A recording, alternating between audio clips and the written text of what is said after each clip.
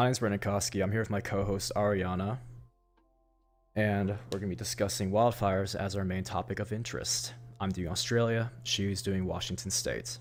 Okay, so funny thing, a couple of days ago, I saw a fire coming back from Waimanalo, like just out of nowhere, smoke billowing in the air. Yeah, it was so weird. Sorry for it. Yeah, like seriously, I'm not kidding. Yeah. I thought you were just making that up. Really? Yeah, I literally saw smoke out of nowhere. About I'm like, what the heck is going on? So, I'm leading on to like this little thing called the bystander effect, and how like you're okay. Let's just say this: you're sitting down in your lounge room watching your TV, right? And you see Australia's on fire, burning to ashes, and you're like, oh my god, that's terrible. Worst thing in the world. But in reality, it's happening on the other side of the planet for you. Maybe there isn't really too much you can do about it. But there's also the fact that like. That's what you think. Okay, look, anything's possible, and I do like to believe anything's possible, of course. But people will be less inclined to help because, they'll think like, oh, the firefighters will handle it. There's so many people in Australia that will volunteer themselves for the job. Leading back to that whole thing is that social media and trends, it's very interesting with natural disasters and stuff. People get on top of it, they post stuff on social media, they call it a day, and they think, okay, I gotta go pay my bills now, I gotta go to the grocery store, that sort of thing.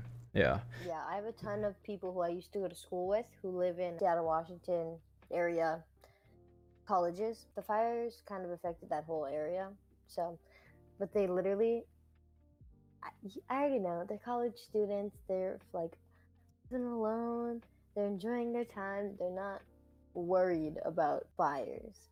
It's like, oh, there's a fire coming, or there's a fire right there. It's scary, but like, I'm gonna take a picture of the sky and post it on Instagram. Call it a day. My friend sent me a picture of her like weather app, and it literally said unsafe air, like at the top, or something like that. And like, you really can't go outside. Actually, the air quality's trash too, right? It still is, yeah. It still is? Dang. Stuff like that doesn't really go away. Really That's very true, actually, yeah. It's a large concern right now. That's very true. Like, huge clouds of like ash and dust like spread across the entire like coast. The West Coast, because it was California and Washington, like tops and bottoms all the way there. So the air quality on that entire West Coast is like a huge concern for people. Definitely, that does make so much sense though. Yeah. Same goes for Australia. Like, even after the fire was over, the smoke carried all the way over to New Zealand. It carried all the way over to cities in South America. It ruined other people's lives, You think that like, oh, it's all the way in Australia, like, not gonna come near me. Surprise, surprise. It just might. It affects more than what you think. And I know that Washington State, it's a city-state and all that sort of thing. Australia's a whole country. It's pretty wild, but like, they definitely have their losses, 100%. Like, Australia's lost 480 million animals, which is just insane. And that's like, I remember 480 million. We're talking about social media again, but I remember when it was popular, like everyone was posting about like the burnt koala bears. Oh my god, that's right. That's terrible. Endangered species now. Yeah. I'm not really sure about that. Oh, there's definitely a ton of animals that have gotten endangered because of this whole thing.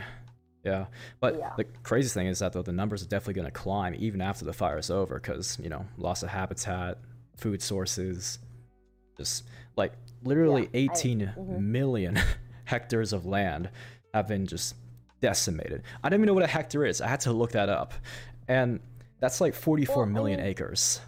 We're literally not even at the end of like fire season.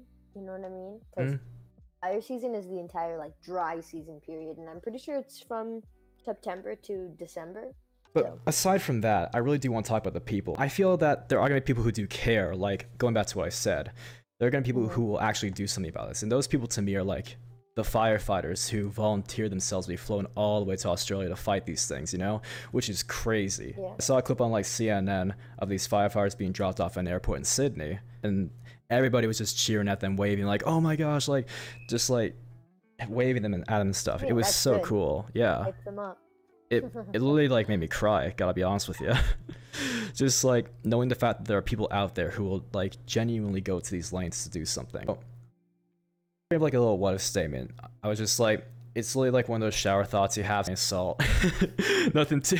It sounds crazy. I'm gonna like stand by, you know. So, what if we drafted people to fight these fires around the world? You know, because like, okay, the U.S. literally drafted people to fight human beings in the world wars. You know, and if it were me, I'd be like, screw that. I don't want to fight human beings. I don't want to take another person's life. I'd rather fight fires than human beings in that moment. You know, it's not like.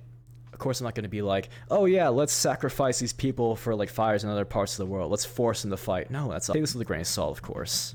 You know, I just think here's it would help. Yeah.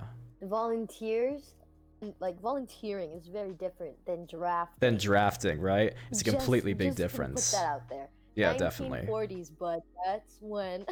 Oh yeah. That's when the drafting thing was, you know. But I mean, I think it's good to assemble. I would call it assembly of people in like each state or in like each nation, like each country, establish like a large group of people to help fight the fires, to help. I mean, fighting the fires is a good idea. Just, you know, drafting does not.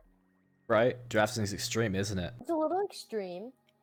I don't really think we should be doing that, but I also see your point, because as humans, you know, we are lazy as pigs. Yeah, you got that So I right. feel like if it wasn't mandatory, then people would just be like, someone else will do it. Bystander effect. Exactly. Bystander effect. You got that right. Yeah. Yeah. Yeah, definitely an interesting food for thought though, right there. This Can fires. never be trusted. Never trusted, right? I don't know. Who knows? Maybe I'll get one. Maybe I'll get another one of these days. They'll give me the answers I need. Who knows? Yeah. Oh my gosh. But anyway, That's grain of so salt, funny. Oh food my for God. thought, right? Yeah.